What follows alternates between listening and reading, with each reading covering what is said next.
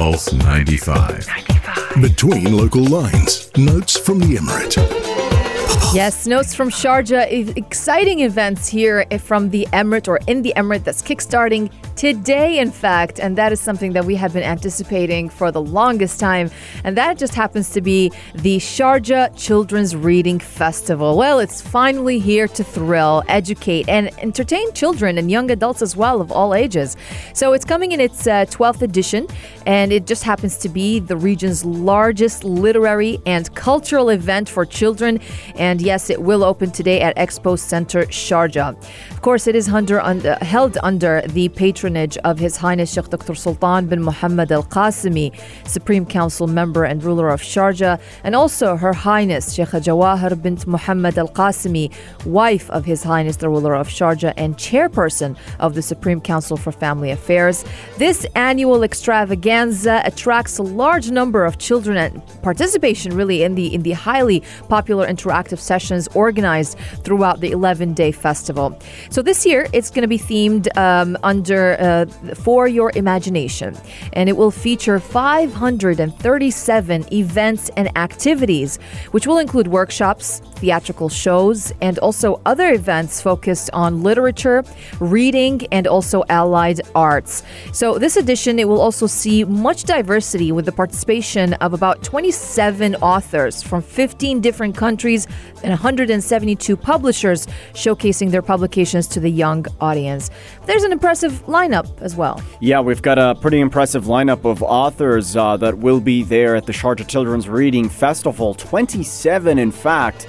And among the authors, we've got New York Times bestseller writer and illustrator Claudia Rueda from Colombia.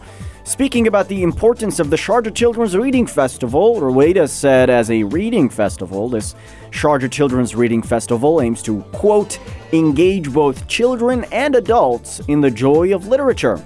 When children discover the possibilities of reading surrounded by a playful and exploratory environment, and when that environment is shared by their adult caregivers, the book becomes an instrument of freedom, not an obligation. Best-selling American author and illustrator of This Is How I Do It, Matt Lamoth, said, "My nonfiction picture books focus on bringing different cultures together through the lives of children." The award-winning author and illustrator of I'm the Biggest Thing in the Ocean, Kevin Sherry, spoke on the importance of making a connection with readers. He said over the course of his 15-year career illustrating children's books, he's performed thousands of shows at many schools. In this Sharjah Children's Reading Festival, he will be performing for the first time in almost 2 years, and he's very excited about it. He says, sharing his enthusiasm for reading and literature is what he does best, and he's thrilled that Sharjah is going to be the first place where he will resume it. He also spoke about the importance of this event, how it promotes children's literature throughout the region and the world, and said that reading is the best way to put yourself in someone else's shoes and learn about the world. And I agree with that. Yeah, definitely. Yeah, I mean, it's going to be a great event because we've seen across the world a number of events being cancelled and not taking place. Sharjah was the host of the Sharjah International Book Fair, the first massive event to be taking place at its scale or off its scale anywhere in the world, really. And we've got a number of celebrities / renowned artists that are joining the SCRF, and they're saying that this is going to be a great place to grow the children's creativity, as it's going to be featuring a number of activities and also a chance to meet the authors up close and personal. Now, another aspect is that the young families will love coming down to this event, so do go on over. It starts at 4 p.m. until 10 p.m. Kicks off tonight.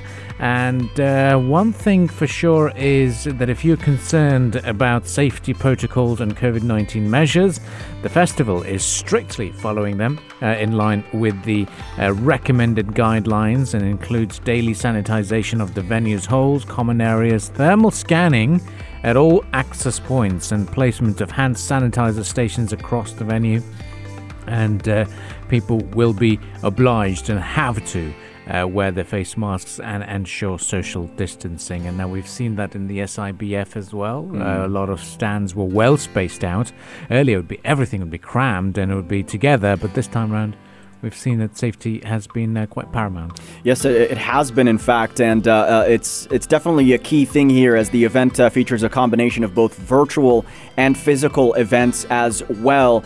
And aside from browsing the halls for some great books for your kids are going to be having a blast there as well. There's so much to do in terms of workshops, activities, and we'll be covering that here on the Majlis throughout the program.